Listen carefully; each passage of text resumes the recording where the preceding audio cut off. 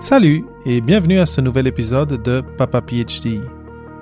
Je viens d'envoyer les premières lettres et les premiers autocollants aux auditeurs de longue date du podcast et je suis vraiment content de finalement pouvoir les remercier directement avec un petit geste comme ça. Tu le sais maintenant, il te suffit d'aller sur Patreon ou sur Buy Me a Coffee et de chercher Papa PhD si tu veux m'aider à produire le podcast et tu pourras recevoir toi aussi un petit mot et les beaux autocollants que j'ai préparés. Maintenant, quant à l'épisode d'aujourd'hui, cette semaine, je t'apporte une conversation avec Luc Lapointe où on a non seulement parlé de son projet entrepreneurial, mais où Luc a partagé ses réflexions à propos des lacunes existantes entre les acteurs de la recherche universitaire et le grand public, et aussi entre la recherche et les entreprises dans l'optique du transfert de connaissances. Qui n'a jamais vécu la frustration de se dire « je planche sur un projet qui ne servira jamais à personne, qui va être tabletté, puis je serais bien curieux de savoir combien on a de vues sur nos mémoires, sur nos thèses de doctorat. » Donc, on crée de la connaissance pour en créer. Est-ce que c'est ça le but ultime de tout ça? Il me semble que non. Donc, c'est intéressant d'aller piger là-dedans puis d'assurer qu'elle soit transférée. Puis, de plus en plus, j'applaudis ça. Les organisations subventionnaires mettent l'accent sur le transfert de connaissances. Est-ce que c'est suffisant? Est-ce que c'est la bonne façon de faire? Est-ce qu'on doit y aller? Moi, j'encourage bien plus les gens à aller en entreprise, aller les voir. C'est des personnes qui mordent là-dedans. C'est vraiment assez plaisant. Ça va vous sortir du monde. Ça va élargir vos horizons. Ça va relativiser beaucoup d'efforts que vous allez mettre dans vos travaux. Bienvenue à Papa PhD avec David Mendes, le podcast où on explore les carrières et la vie après la maîtrise ou le doctorat avec des invités qui ont eu des cheminements particuliers et qui ont des histoires uniques à raconter sur comment ils ont fait leur place dans un monde où les règles sont en constante évolution. Préparez-vous à sortir des sentiers battus et embarquer dans un nouvel épisode de Papa PhD.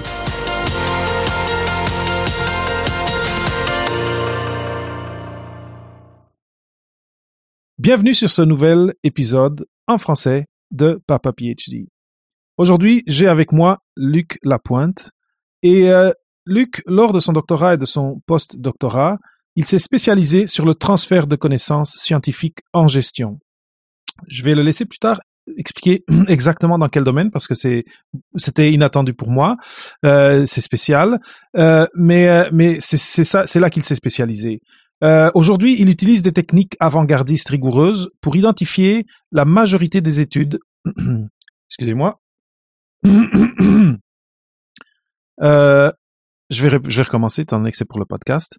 Il utilise des techniques avant-gardistes et rigoureuses pour identifier la majorité des études qui portent sur des sujets prioritaires en gestion. Il analyse la qualité des recherches et vulgarise les meilleures d'entre elles dans un langage simple. Il traduit des connaissances stratégiques de gestion concrètes qui s'appliquent à la majorité des organisations publiques et privées en utilisant des approches pédagogiques et d'accompagnement qui facilitent l'apprentissage et l'intégration des meilleures pratiques dans les opérations quotidiennes. Sa mission, aider les organisations publiques et privées à devenir des leaders dans leur domaine en facilitant l'adoption des innovations et des bonnes pratiques de gestion dont l'efficacité a été démontrée scientifiquement. On amène la science aux décisions de gestion. Bienvenue sur Papa PhD, Luc. Merci beaucoup, David. Merci pour l'invitation. C'est sûr que quand j'écoute la définition comme ça que je donne, on se dit toujours que c'est un idéal. Est-ce qu'on est capable de toujours identifier la majorité des études? On espère, c'est ça le but. C'est toujours difficile de savoir parce qu'en fait, on n'a jamais le bassin total des études qu'on utilise. Donc, on a beau chercher et chercher. Quand est-ce qu'on arrête? C'est une autre question. Mais écoute, merci, ça va me faire plaisir d'en discuter si tu as des questions à ce sujet-là. Oui, mais c'est sûr quand on se donne une mission, surtout comme entrepreneur, on se donne l'idéal et après c'est sûr que la réalité, la carte n'est pas le territoire, hein, donc c'est dans un sens. Donc encore une fois bienvenue et juste pour commencer, pour te présenter un petit peu mieux aux auditeurs et aux gens qui nous regardent, qu'est-ce que tu ajouterais un petit peu plus peut-être en termes de par rapport à ton trajet académique, ton doctorat et ton post-doctorat. Parce que j'ai dit transfert de connaissances en gestion, mais est-ce que tu peux aller un peu plus en détail sur le trajet et comment ça s'est aligné pour toi? Oui, bien sûr. En fait, j'ai fait un bac en sciences sociales, moi, principalement. J'ai commencé avec études internationales et langues modernes, maîtrise en sciences politiques, et après la maîtrise, pour vrai, c'était temps que je trouve un travail. J'avais fait le tour, à mon avis, de ce que je voulais faire. Et mon futur directeur de doctorat m'a approché pour me dire qu'il voulait que je travaille avec lui en transfert de connaissances scientifiques. Et pour être honnête, à ce moment-là, j'avais aucune idée de ce qu'il voulait dire. Et il m'a dit, il dit, moi, je fais des revues systématiques de la littérature scientifique, des méta-analyses, donc je synthétise les études pour les transférer aux décideurs pour qu'ils prennent des décisions éclairées.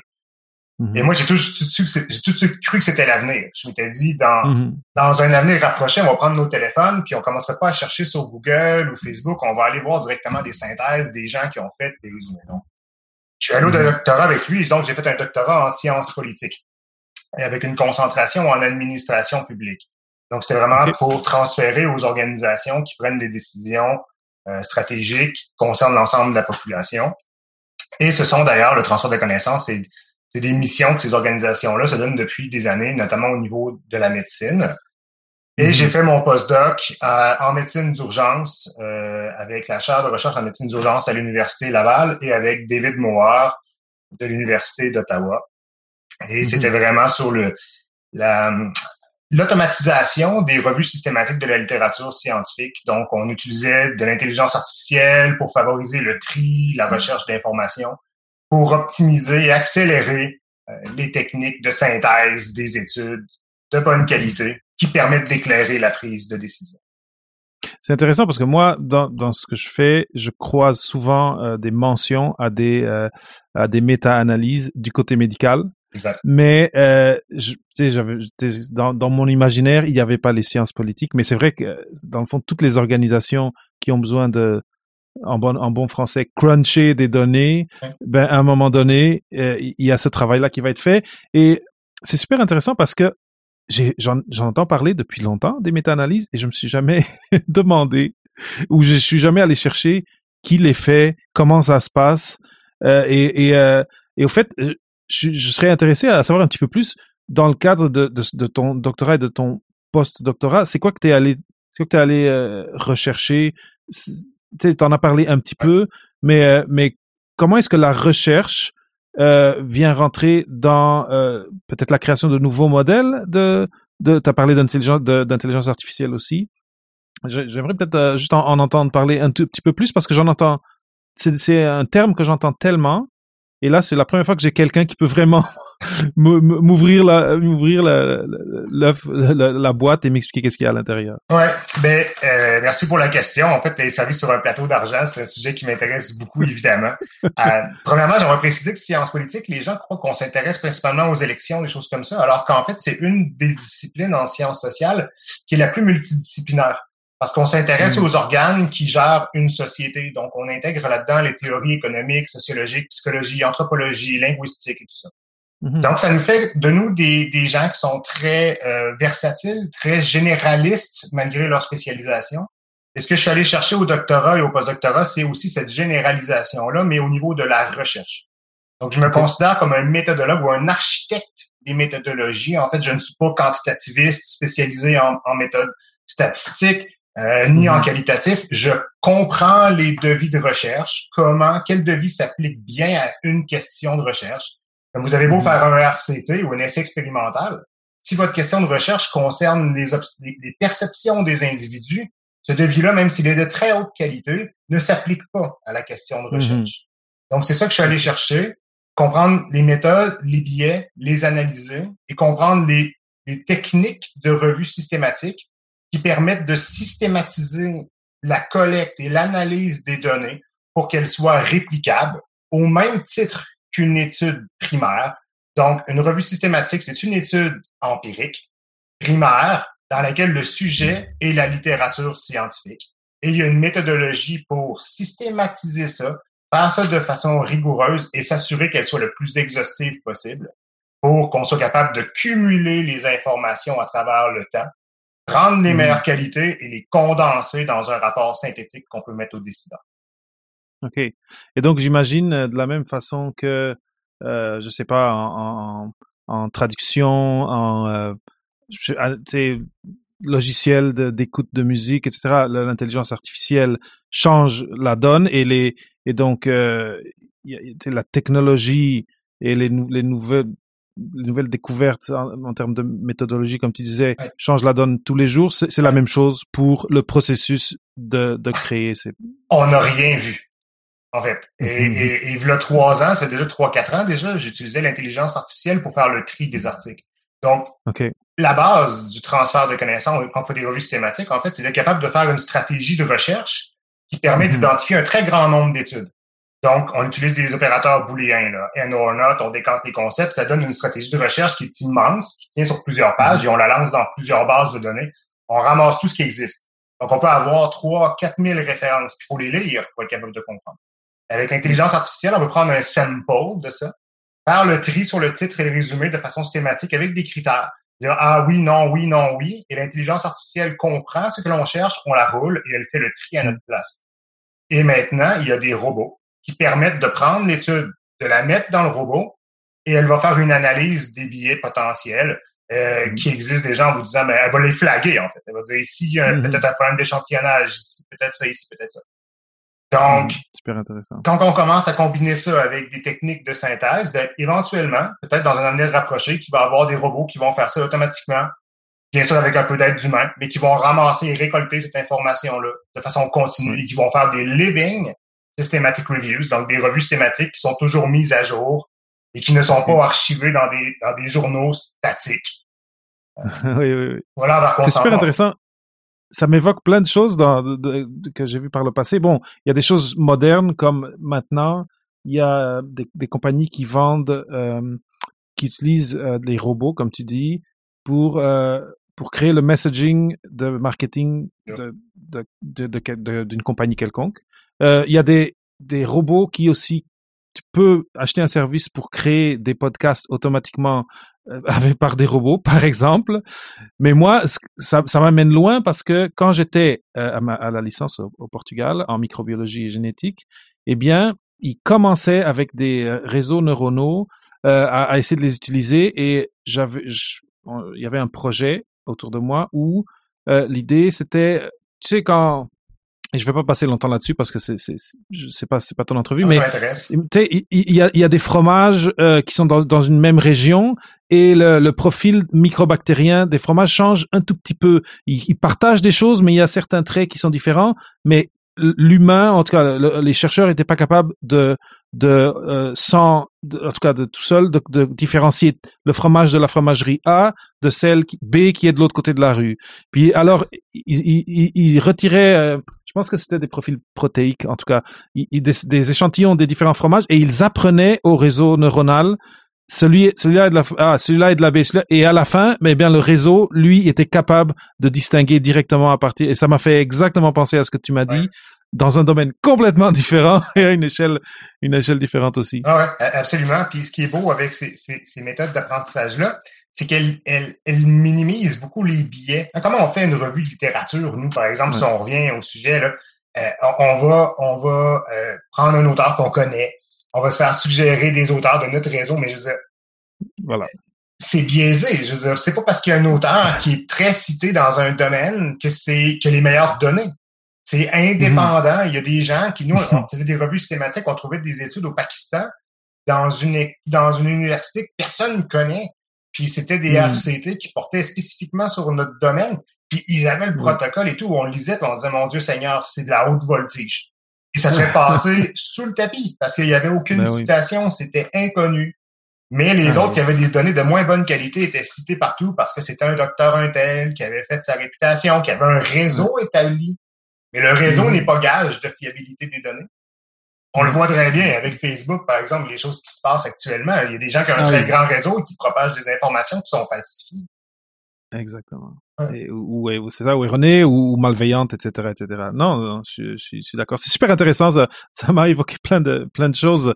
Mais là, maintenant, juste une question, étant donné qu'on est sur Papa PhD et que on parle de trajets professionnels après le doctorat. J'aimerais savoir un petit peu parce que là, aujourd'hui, toi, t'es entrepreneur. Exact. Mais entre-temps, t'as été postdoc. Oui. Et j'aimerais que tu racontes un peu les décisions, les moments clés de ce trajet jusqu'à ce que tu fais aujourd'hui à ton projet actuel, dont on parlera un petit peu plus tard. Oui, absolument. J'ai appris énormément à l'université. C'est vraiment le concept d'apprentissage, j'adore ça. En fait, ça m'a toujours fait vibrer. La structure universitaire, le système universitaire, avec le recul, et même quand j'étais dedans, c'est pas fait pour moi. C'est la compétition entre les chercheurs, la subvention qui sont difficiles à aller chercher, la réitération de tout ce qu'on fait. On envoie, c'est jamais terminé, l'article revient, c'est très itératif, c'est très demandant. Moi, j'ai perdu beaucoup de plumes à l'université. Et je savais que j'allais partir une entreprise depuis le début. Quand on m'a parlé de transfert de connaissances, c'était fait dans ma tête. Et j'ai des antécédents dans ma famille aussi d'entrepreneurs. Mais ce qui m'a fait, en fait, changer d'idée complètement, c'est que j'ai fait une demande de subvention qui était à la fine pointe, à mon avis, de l'intelligence artificielle dans l'utilisation des revues systématiques de la littérature scientifique. Et j'ai été refusé. Et la personne qui m'a, à 3 reprises, en fait, et la personne mon coach, mon directeur ensemble, il m'a dit, une des raisons, en fait, c'est que ce qu'on fait, c'est pas apprécié par beaucoup de personnes. Parce que on remet en cause beaucoup de choses. Je veux dire, il y a des gens qui construisent des carrières sur le fame, en fait, ou la glorification de ce qu'ils font.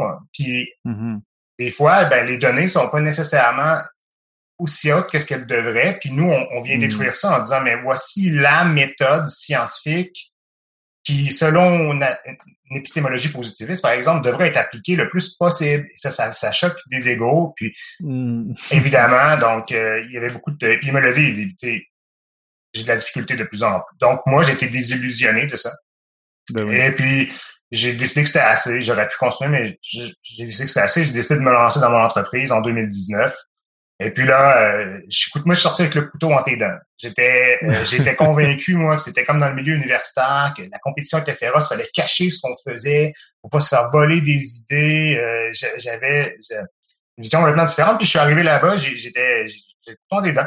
Puis je me suis rendu compte que j'avais un accueil très positif, que les gens, ils parlaient de coopération, compétition, cooption qu'ils disent, tu sais. Puis j'ai trouvé ça très rafraîchissant. Et j'étais quand même très naïf parce que lorsque j'étais à l'université, tout le monde voulait avoir un ami comme Luc Lapointe. Parce que qui, dans le cadre de sa thèse de doctorat, ne voudrait pas avoir les 6, 7, 8 dernières revues systématiques de la littérature scientifique qui lui permettent de bien cibler son sujet, de trouver les méthodologies, d'être à la fine pointe, puis d'être paré à toutes les critiques. Et quand je suis arrivé sur le milieu du travail, j'ai dit aux gens, je vais vous trouver ce que la recherche dit sur comment est-ce que vous pouvez améliorer le bonheur au travail, favoriser la coopération, la communication aux employés. Et les gens, ils disent, c'est super intéressant, pour vrai, c'est vraiment, vraiment cool, tu sais. Donc, vous êtes intéressé. Ils disent, là, moi, j'ai un consultant avec qui je fais affaire. Je dis, OK, c'est cool, tu sais. Mais vous avez un consultant, ouais. Et pourquoi est-ce que vous voulez pas avoir aussi accès aux milliers de consultants qui sont étudiés par l'entremise de la recherche à ces connaissances-là? Je dis, moi, ça me convient. Et changer, c'est difficile. Oui, puis peut-être qu'il avait raison, peut-être que l'investissement pour lui, il voyait pas l'impact. Donc, c'est le clash qui moi, qui était difficile quand on passe d'un milieu à un autre. Ça veut pas dire que ce qu'on fait au niveau universitaire va être aussi bien accepté. Et là, j'ai pris, dans le fond, ça fait 6 mois où je travaille uniquement sur la sensibilisation puis ma visibilité pour être capable de faire... Je suis le pèlerin dans un désert parce qu'au niveau médical, c'est utilisé partout. Mais au niveau des organisations, en général, beaucoup moins. C'est un travail de sensibilisation et d'information. Pour tailler sa place à travers ça. Oui, exact. Oui, mais tu touches à quelque chose de très intéressant. En passant, ton entreprise, c'est Scientifics que tu l'as là. Si quelqu'un veut aller visiter le site web, je le fais passer en bas. C'est Scientifics et le X, c'est yx.com. Et mais ce que je trouve très intéressant, c'est que ce dont tu parles, c'est comme un reflet de quelque chose qu'on peut voir à plus petite échelle, juste du fait de sortir de son doctorat ou de son postdoc et de soi-même aller chercher un emploi dans le privé ou en tout cas pas dans le milieu universitaire, qui est la culture, qui est le langage. Et des fois, comme tu dis, il y a des clashs. Il y a des clashs. Il peut y avoir aussi des préjugés. Ben cette personne c'est je sais pas un pelleteux de nuages ou quelque chose, etc. Mais dans ce cas précis de ce que tu dis, c'est plus une question de, parce que tu parles de sensibilisation, c'est tout nouveau. C'est une problématique de relation avec ton public cible, hein, dans le fond. Totalement. Et que le public cible n'a pas le vocabulaire qui est celui que tu apportes d'emblée de ta recherche et de ce qui était en arrière. Et je pense que ce défi-là, à différentes échelles, dépendamment de là on parle d'un projet entrepreneurial, mais ça peut aussi être juste ton projet de carrière. C'est un défi auquel, à mon expérience et d'après plusieurs conversations que j'ai eues, les docteurs, les gens qui sortent avec des doctorats, ils sont pas préparés à cette transition-là. Et je me demande si toi, tu sais, pendant que tu étais au doctorat, pendant que tu étais au post-doctorat, j'imagine que tu as travaillé fort, mais as-tu eu l'occasion, est-ce que des formations t'étaient offertes dans cette optique de te préparer à une transition vers quelque chose d'autre après? L'offre de formation était existante. À l'Université Laval, par exemple, on a Entrepreneuriat Laval qui est là. Il y a quand même de l'accompagnement. Mais est-ce que j'aurais intégré ça dans un cursus, par exemple, de façon obligatoire ou optionnelle, par exemple? C'est une bonne question que je me suis posée, en fait, parce que je trouve qu'on est vraiment axé vers le milieu de la recherche. Tout est développé vers ça, faire des demandes de subventions et tout et tout. C'est un peu malheureux parce que la majorité des gens qui ont un PhD ou un postdoctorat ne trouveront pas un travail dans les lieux de la recherche, en fait. On le sait à peu près tous. Donc, peut-être que moi, je pense que l'université devrait plus nous former à aller sur le marché du travail, effectivement, depuis le début, peut-être donner, pour les gens qui le veulent bien, tout au moins, ce qui n'était pas nécessairement le cas dans mon domaine. C'est sûr qu'il y a différentes maîtrises. Il y a la maîtrise en affaires publiques, par exemple, qui était offerte au lieu de sciences politiques. Donc, il y a une part de responsabilité pour tout le monde, mais moi, ça m'a manqué. Ça m'a manqué malgré le fait que j'étais quelqu'un qui optimisait tous ses cours. J'essayais vraiment je m'enlignais dans cette direction-là. Et j'ai participé avec Entrepreneuriat Laval pour être capable justement de parfaire mes connaissances et j'ai suivi quand même beaucoup de formations à ce niveau-là. Très bien. Après, l'autre question que ça m'évoque, ce que tu dis, c'est peut-être aussi que la science n'a pas bonne presse aujourd'hui. Je ne sais pas si c'est une perception que tu as et si ça pourrait être une des choses qui sont en train d'impacter la façon dont tu arrives à rejoindre ton public cible. Mais moi, ce que je trouve, par exemple, c'est que ce que tu fais, ça peut être un des engrenages clés dans rendre la vulgarisation scientifique quelque chose de robuste et de qualité. Une chose est sûre, surtout dans ces temps-ci, la science ne laisse personne indifférent. C'est, en fait... Ça, c'est vrai. On peut le dire comme ça. Je le dis souvent, moi, dans ma tête, à moi, 2020 a été l'année de la science. Et on l'a vu, on était collés, on priait pour que nos scientifiques trouvent un vaccin. Oui. et les gens qui en voulaient pas priaient pour qu'ils en trouvent pas, peu importe. Mais on était tous collés sur la communauté scientifique à regarder ce qui se passait. Maintenant, ça l'a divisé beaucoup. C'est une question, je pense, aussi d'événements à cause du phénomène lui-même de la pandémie. Oui. Mais une chose que moi, ce qui m'a frappé, c'est que les 3 lettres qui suivent mon nom, par exemple, ont quand même une certaine valeur. Parce que les gens, minimalement, ça soulève la curiosité. Ils veulent savoir, mais pourquoi est-ce qu'un scientifique vient cogner à ma porte pour m'offrir des services? Ils vont au moins prendre le temps d'écouter un petit peu. Donc ça, c'est un avantage. Puis tu sais, je remercie les gens d'avoir cette ouverture-là parce que on se lance en affaires pour transférer quelque chose, pour amener quelque chose aux autres. On fait pas ça pour... Moi, dans mon cas, à moi, c'est pas pour faire des millions. Là. Je veux dire, c'est avant tout une mission sociale. Donc, il y a quand même une belle réceptivité d'entendre parler de ce que je fais. Maintenant, est-ce que les gens vont être prêts à l'utiliser? Ça, c'est une autre question. Ça, c'est deux choses qui sont complètement différentes. Et maintenant, l'utilité, ben, ça relève à toi de trouver un plan d'affaires qui va servir les intérêts de ton client cible, d'être très agile dans ce que tu fais. Moi, mes services ont changé au moins 4 fois depuis que j'ai lancé Scientifique. Parce que j'apprends avec le marché, puis là, tu vois, je suis justement en pause parce que j'ai refait mes services une dernière fois et je continue à comprendre ce que mon marché veut pour être capable d'adapter mes services à ses besoins et je m'éloigne de plus en plus de la science comme on me l'enseignait à l'université. Je ne teste plus sur des virgules. J'accepte qu'il y a un niveau d'incertitude dans ce que je fais, un niveau d'imperfection, puisque ça sert pas les besoins de mon client. Donc, c'est ça qu'il faut faire. Il faut faire la part des choses aussi à travers ça. C'est super, super intéressant et c'est trop. Je viens d'avoir une conversation à propos de l'imperfection. C'est drôle que tu ressortes le mot juste maintenant. Mais moi, plusieurs des gens avec qui j'ai interviewé sur le podcast sont entrepreneurs de différentes façons. Il y en a qui font du dessin scientifique. Il y en a qui sont qui ont des entreprises en lien comme un peu comme toi, mais là tu es en train de redessiner ça, mais en lien avec ce qu'ils ont fait au postdoc,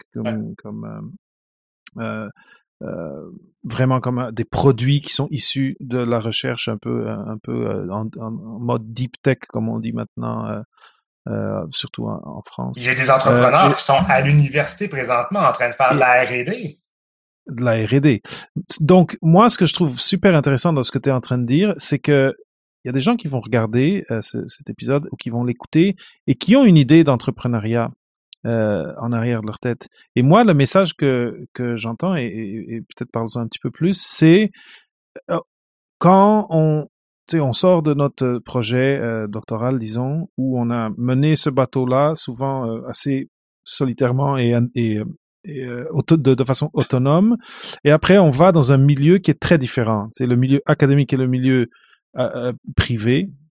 C'est deux mondes très différents avec des impératifs différents, des échéanciers, des types d'échéanciers complètement distincts, et que ce que je comprends, d'après ce que tu me dis, c'est que de plus en plus, tu as ressenti que d'écouter ce que le client veut était important.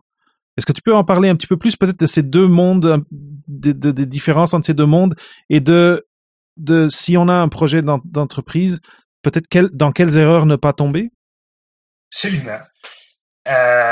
C'est une question tellement importante. J'aimerais tellement ça avoir la machine dans le temps qui me permettrait d'aller me parler à moi, le 10 ans, quand je commençais tout ça. Tu sais. Moi, ce que je ferais, en fait, parce que les besoins, tu le mentionnes, entre l'université, la façon dont on est formé, c'est complètement, dans différents cas, c'est complètement différent de ce qu'on va faire sur le marché du travail. Puis moi, ce que je ferais si j'avais un projet entrepreneurial et que j'étais en train de faire un PhD ou que je m'en irais dans cette direction-là, moi, je courais après ma queue pour avoir des contrats à 5 000 $ pour survivre pendant mes sessions. Mais là, on est dans une situation de pénurie de la main-d'œuvre. Il y a des gens qui ont besoin à l'extérieur de l'université. Moi, j'hésiterais même pas. C'est ce que je fais aujourd'hui. C'est faire le pont entre les deux mondes, mais faites-le. Allez voir les entreprises. Il y a des gens qui sont prêts à subventionner des gens comme vous, puis cibler leurs besoins. Par exemple, je sais pas, vous êtes en ressources humaines, par exemple. Ben, allez voir des entreprises qui sont intéressées à améliorer leurs pratiques. Puis dites-leur, ben écoutez, moi, je vais conjuguer mes travaux de recherche avec ce que vos besoins. Donc, ça va être orienté avec vos besoins de votre entreprise. Puis en plus, ça va servir la science. On fait des win-win. Puis d'ailleurs, si tu me permets, j'aimerais ça faire une primeur là-dessus. Tu sais, je te l'annonce en primeur sur ton podcast. Je disais, moi, j'ai un projet qui me traîne en tête depuis un certain temps et c'est justement de marier ça. Il y a des besoins au niveau des organisations en termes d'information, en termes de main-d'œuvre, et il y a des gens à l'université qui sont prêts à travailler et qui génèrent de l'information. c'est une évidence. Pour moi, c'est une évidence. Et j'ai un projet que je suis en train de travailler là-dessus. Puis, tu sais, ce que je veux faire, en fait, c'est tout simple. C'est justement d'enligner ces projets-là. Donc, d'utiliser mon expertise pour aider, faire le pont entre les organisations et les personnes qui sont en train de faire la recherche ou avant, les aider dans leur revue de littérature pour être sûr qu'ils aient des connaissances de qualité et les mettre en relation avec des organisations qui en ont besoin et qui cherchent des travailleurs. Donc, l'étudiant a un salaire, sa recherche est utile et il développe une expérience extra-académique à l'extérieur, fait son réseau de contacts, il est en lien avec les deux mondes et tout le monde est content. C'est ça, Oui. C'est un projet que je développe tranquillement puis ça s'en vient bien. Là. Bien, j'ai bien hâte de voir ça parce que, en effet, une des choses que je conseille beaucoup aux gens, surtout à ceux qui cherchent un doctorat, c'est de chercher quelque chose où ils savent déjà d'emblée qu'à quelque part, il va y avoir un stage en entreprise, où il va y avoir un pont qui d'office va exister vers ce monde-là. Ouais. Parce que ça facilite. Tu as parlé de réseau. Ouais.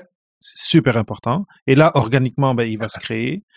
Mais après, il y a la culture, les habitudes, tu sais, la terminologie qui change d'un côté à l'autre, les habitudes qu'on a dans un espace mais qui marchent pas dans l'autre, et ça fait que si à la fin du trajet académique on décide ou on se rend compte que finalement on va aller de l'autre côté du mur, disons, dans l'autre domaine, eh bien on a déjà des cartes à jouer versus arriver à la fin et dire ok, bon, c'est où que j'achète des cartes là.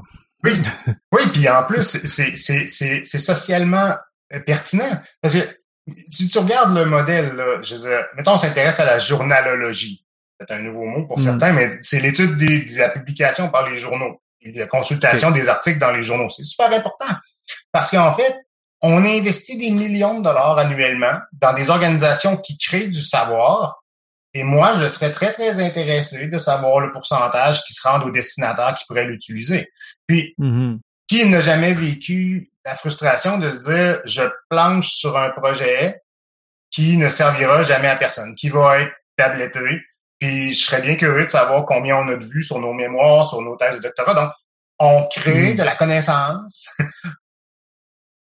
pour en créer. Est-ce que c'est ça le but ultime de tout ça? Il me semble que non. Donc, c'est intéressant d'aller piger là-dedans puis d'assurer qu'elle soit transférée. Puis, de plus en plus, j'applaudis ça. Les organisations subventionnaires mettent l'accent sur le transfert de connaissances. Est-ce que c'est suffisant? Est-ce que c'est la bonne façon de faire? Est-ce qu'on doit y aller? Moi, j'encourage bien plus les gens à aller en entreprise, aller les voir. C'est des personnes qui mordent là-dedans. C'est vraiment assez plaisant. Ça va vous sortir du monde. Ça va élargir vos horizons. Ça va relativiser beaucoup d'efforts que vous allez mettre dans vos travaux. Puis des fois, les profs vont vous dire, mais est-ce que ça n'a pas de bon sens? Vous allez dire, ouais, mais pourtant, les gestionnaires, moi, avec qui je travaille, ils trouvent que ça fait du bien, du bon sens. Ça amène des perspectives complètement différentes, ça élargit le débat parce que l'université est parfois dans une tour d'ivoire un petit peu isolée partout. Donc, c'est bien de faire tomber les murs de ça, puis de faire rentrer de l'information nouvelle, puis une vague de fraîcheur. Oui. Mais c'est intéressant, tu dis, d'avoir peur si les gens mordent ou pas de l'autre côté, dans le privé. Et c'est vrai que c'est peut-être une des idées préconçues qui existent. J'allais dire sale, l'argent, c'est sale. Oui. Puis, mais après, quand on réfléchit, parce que on va être exploité ou je sais pas quoi, ou je sais pas, ou peut-être aussi ma valeur va pas être, je vais pas être valorisé comme j'aimerais, peut-être il y a ça aussi. Ouais. Mais après quand on pense comment souvent les jeunes chercheurs sont allez, je vais le dire là, mais sont exploités dans un sens où ils donnent plus qu'un minimum de leur temps à leur travail quand ils sont surtout au doctorat, mais même par après. Je pense à ceux qui sont sur le tenure track. Et donc, je pense que briser ce tabou que le privé, c'est mal,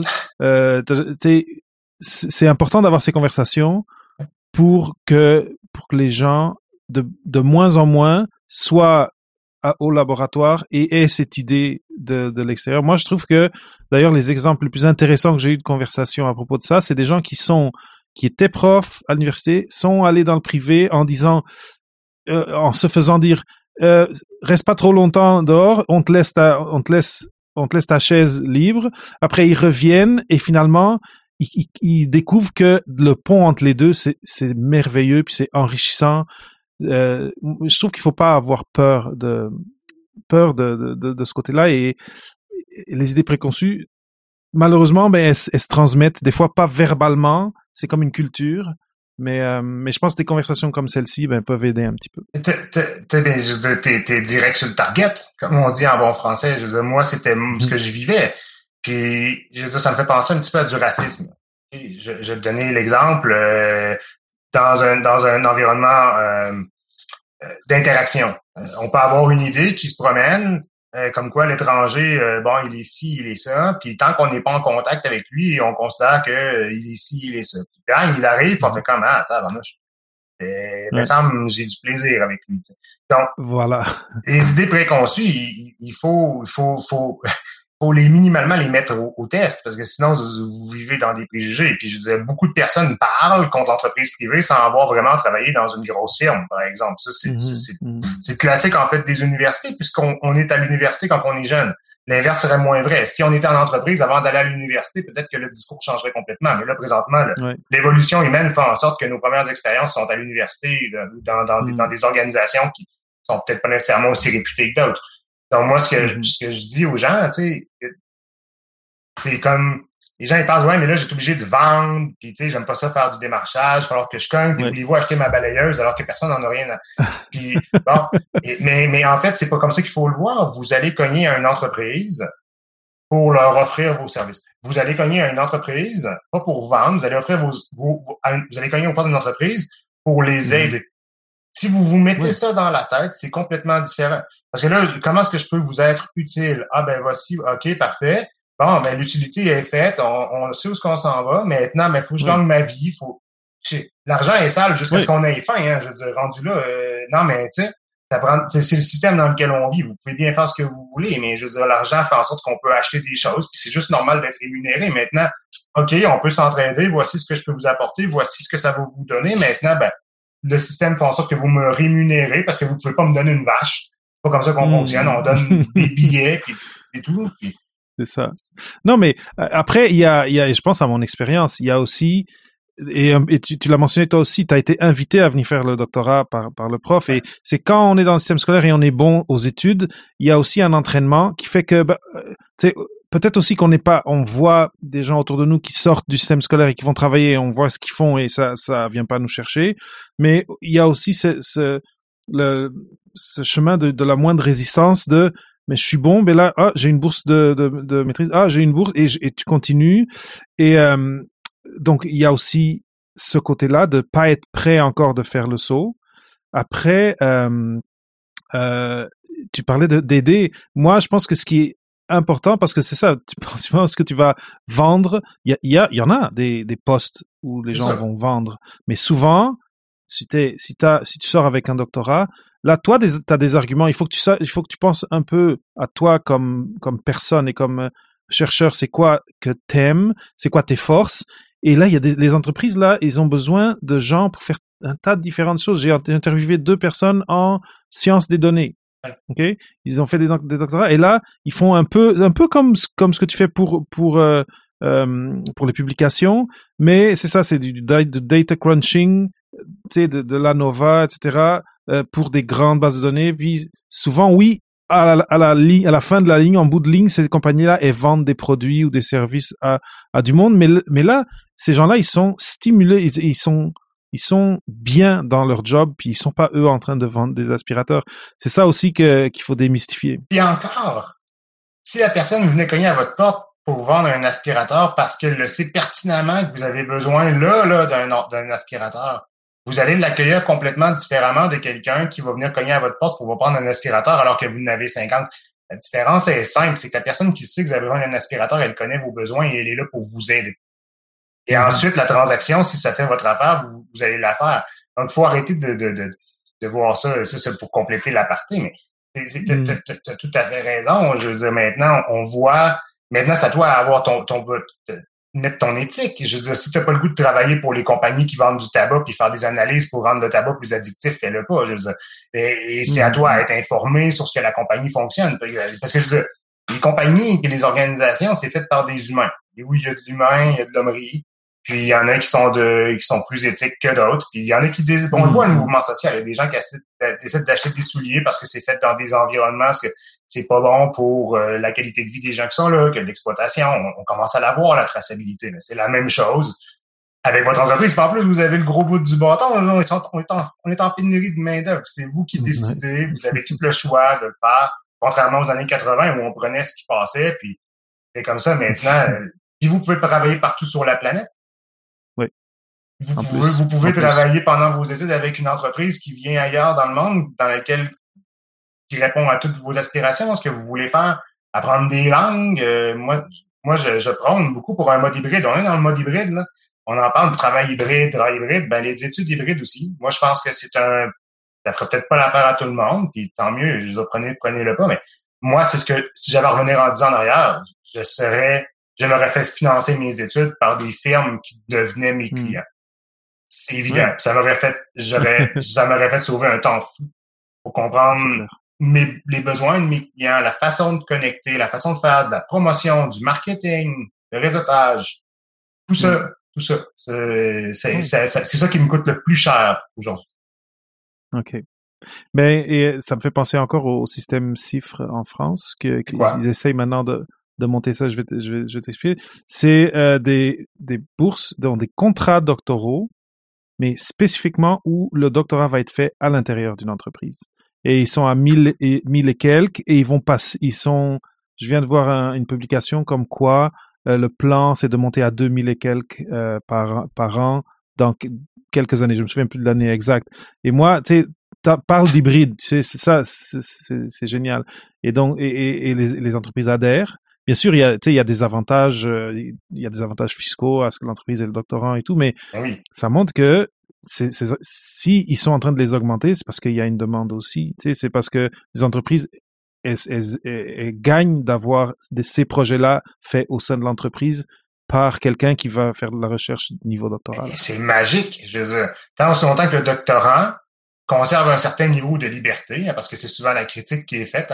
Mais moi, je pense que puis en plus, c'est dans l'intérêt de l'organisation, si le doctorant demeure avec un certain niveau de liberté sur ce qu'il fait, je veux dire, c'est magique, parce que là, vous avez quelqu'un qui est au sein de vos organisations et qui va piger dans les meilleures connaissances du monde entier, tester scientifiquement, qui proviennent d'opinions d'experts, et vous les amenez au cœur des organisations qui optimisent leur façon de faire. Puis ça peut être environnemental par ailleurs, parce que des fois, on dirait que les entreprises mangent la planète. Oui, certaines, d'autres, non.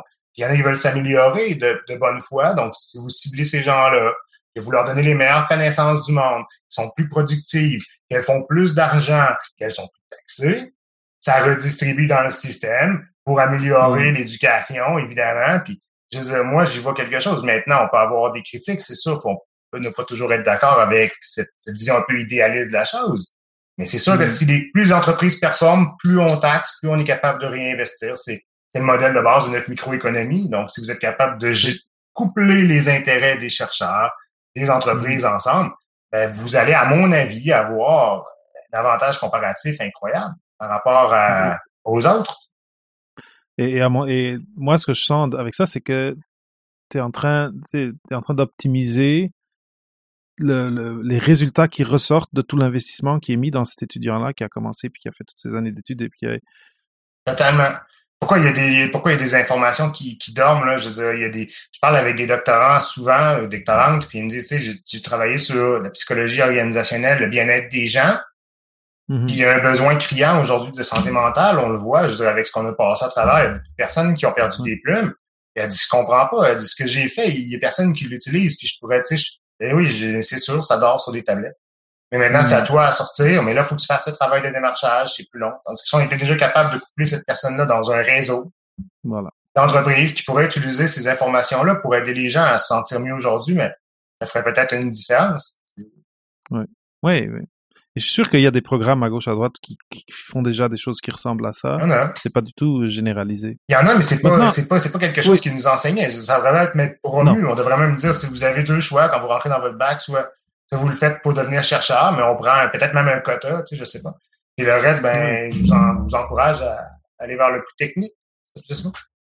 Ouais, c'est compliqué, c'est difficile parce que ça, c'est un système tellement qui vient de tellement loin et tellement ancré dans ses valeurs, Ouais. dans ses coutumes. Mais en tout cas, comme je dis, des conversations comme ça, peut-être il y a des idées qui peuvent ressortir. Yeah, Maintenant, Luc, une chose, tu sais, on parle beaucoup d'entreprises, d'organisations, et toi, c'est ton core business, c'est ça, c'est les organisations, puis les aider à s'optimiser et puis avoir les meilleures données possibles pour s'améliorer. Maintenant, ma curiosité comme ça, dans ton expérience jusqu'à maintenant, parce que là, on parle de ressources humaines, puis d'aller chercher des gens, par exemple, qui ont fait de la recherche en entreprise. Mais c'est quoi aujourd'hui en 2021 là? Et on a eu la COVID, donc bien sûr l'hybride et le travail à distance a été un défi qui a dû être pris comme ça au vol. Mais c'est quoi des défis que tu vois, ou c'est où dans l'expérience que tu as que t'as apporté des moments de aha à un client, à une organisation que t'as aidé? En fait, on a été catapulté dans le monde virtuel, mais pour être honnête, tu sais, à mon avis, il y a un grand besoin de l'apprivoiser. Et c'est souvent ça, parce que je publie justement des articles là, dans certains journaux en entrepreneuriat, puis les gens ils disent qu'est-ce que tu vas nous apprendre de plus sur le virtuel? Je veux dire, je vais vous apprendre peut-être des choses. Je veux dire, par exemple, comment les biais cognitifs vont nous amener à percevoir de façon erronée les communications écrites des individus, puis à quel point ça, la distance peut éroder les relations de confiance entre les individus. Puis moins la confiance est là, moins les gens se font confiance, moins ils ont tendance à leur donner le bénéfice du doute, plus il y a de chances que le conflit éclate, moins il y a de chances qu'il se règle. Donc, comment on fait pour régler ça? Il y a des études psychologiques là-dessus pour être capable de faire le pont entre le virtuel et l'humain. Et ça, oui, on est dans le monde virtuel, on sait utiliser les webinaires, des choses comme ça, mais le virtuel est loin, loin, loin d'avoir été adopté. Et si vous faites du télétravail hybride, vous allez avoir des gens qui vont se sentir appartenir au groupe de télétravailleurs, il va se créer des sous-groupes, des gens. Comment vous faites maintenant pour, sociologiquement parlant, pour ramener ces gens-là ensemble, pour être sûr que le sentiment d'engagement reste là? C'est différent d'utiliser Google Doc, d'être capable de faire fonctionner une équipe virtuelle de façon efficace. C'est un monde de différence, parce que là, c'est pas l'outil technologique qui est notre sujet. En fait, c'est la personne qui l'utilise. Et c'est là que les sciences sociales deviennent très intéressantes pour être capable de bâtir quelque chose qui est stable. Puis comment vous faites pour être un bon leader en virtuel? Ce sont toutes des questions sur lesquelles je me pose actuellement. Mais on a des datas depuis 30 ans. Toute l'architecture était là pour faire. Tu sais, la raison pour laquelle l'économie a si bien fonctionné, c'est parce qu'on a été capable de travailler de chez nous du jour au lendemain parce que tous les outils étaient là. Mais entre vous et moi, c'est fou quand même. Qui était prêt à faire ça? Très peu de personnes. Puis pourtant. Non, s'il n'y avait pas eu la COVID, ça aurait été long encore. Ben oui. Et pourquoi personne n'était prêt à ça? Parce qu'ils utilisent pas les données pour être capable de, tu sais, puis on parle pas de données. Moi, quand je parle de données, les gens, ils aiment pas ça, mais c'est pas ça que je fais. Je donne pas une liste de données dans un fichier Excel, là. Je les lis, je fais des formations avec ça, je les vulgarise, puis c'est exactement ce que je suis en train de faire là. Je dis pourquoi. De recommandations. Ah ouais. Pourquoi il n'y a pas quelqu'un qui vient me dire, tu sais, les études, ils suggèrent de faire ça, puis je te le dis en mots. J'ai pas besoin d'un tableau Excel avec des chiffres, tu vas te perdre. C'est pas ce que je fais. Donc, pourquoi il y a personne qui est au courant que le sentiment d'engagement allait diminuer ou qu'il y avait déjà des stratégies mises en place pour le faire? C'est écrit dans le ciel qu'on allait tomber en virtuel un jour. Mais c'est super intéressant et c'est super d'actualité d'ailleurs. Merci d'avoir parlé de ça.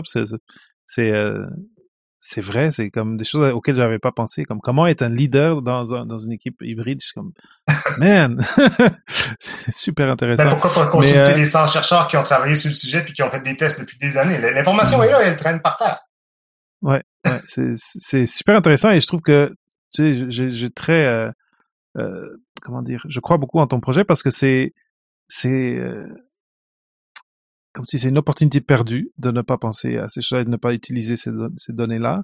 Et donc, et je trouve que on arrive quand même en ce moment à une époque où la technologie, on a parlé d'intelligence artificielle, les robots, tu sais, qui nous répondent. Tu sais, quand on va sur le site de quelqu'un, avant d'avoir un humain, il y a un robot qui va nous poser une tralée de questions.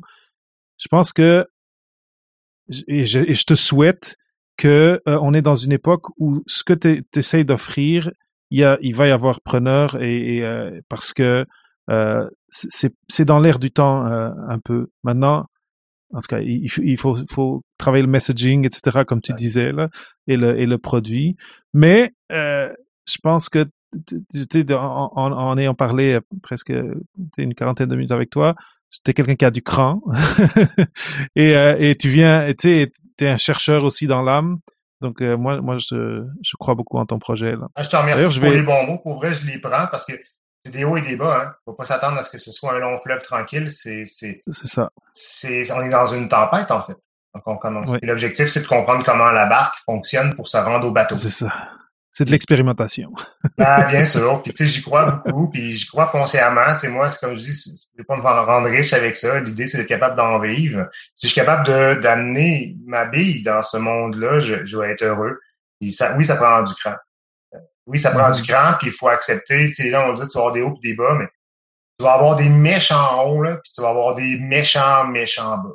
Et c'est comme ça, il faut accepter, surtout en constance, mais en même temps, j'ai jamais appris autant que ça de ma vie. Très bien. Donc, alors, je pense, pour clore, basé sur ton expérience jusqu'à aujourd'hui avec Scientifics, et s'il y a quelqu'un qui est au doc, au postdoc, qui a un projet d'entreprise et qui est un peu perdu sur comment se lancer, est-ce que tu as trouvé, tu sais, juste pour terminer, tu sais, 2-3 ressources ou est-ce que tu as 2-3 conseils à leur partager et pour peut-être les motiver à se dire, OK, je vais me lancer, c'est aujourd'hui? Ouais.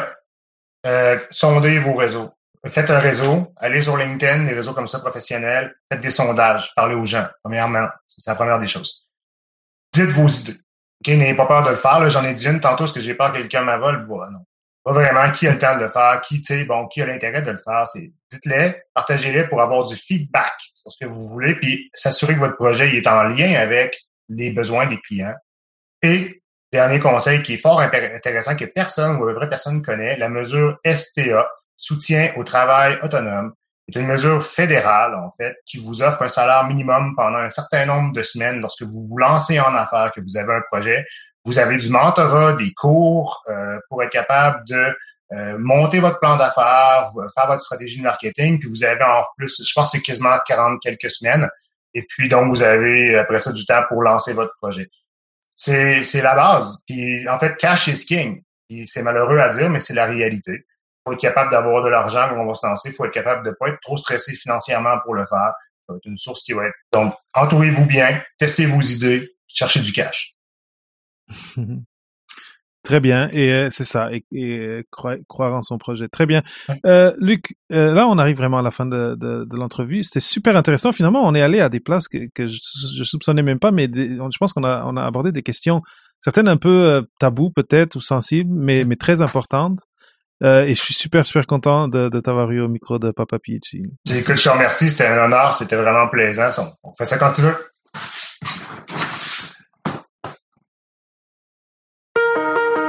Merci d'avoir écouté un autre épisode de Papa PhD. Rendez-vous sur papaphd.com pour les notes d'entrevue et pour d'autres sujets de réflexion à propos des choix de carrière après la maîtrise ou le doctorat. Ça me fera toujours plaisir de partager des histoires inspirantes, des nouvelles idées et des ressources utiles sur le podcast. Donc assurez-vous de vous abonner sur iTunes ou sur la plateforme de votre choix pour être à jour avec nos thématiques et pour connaître nos derniers invités.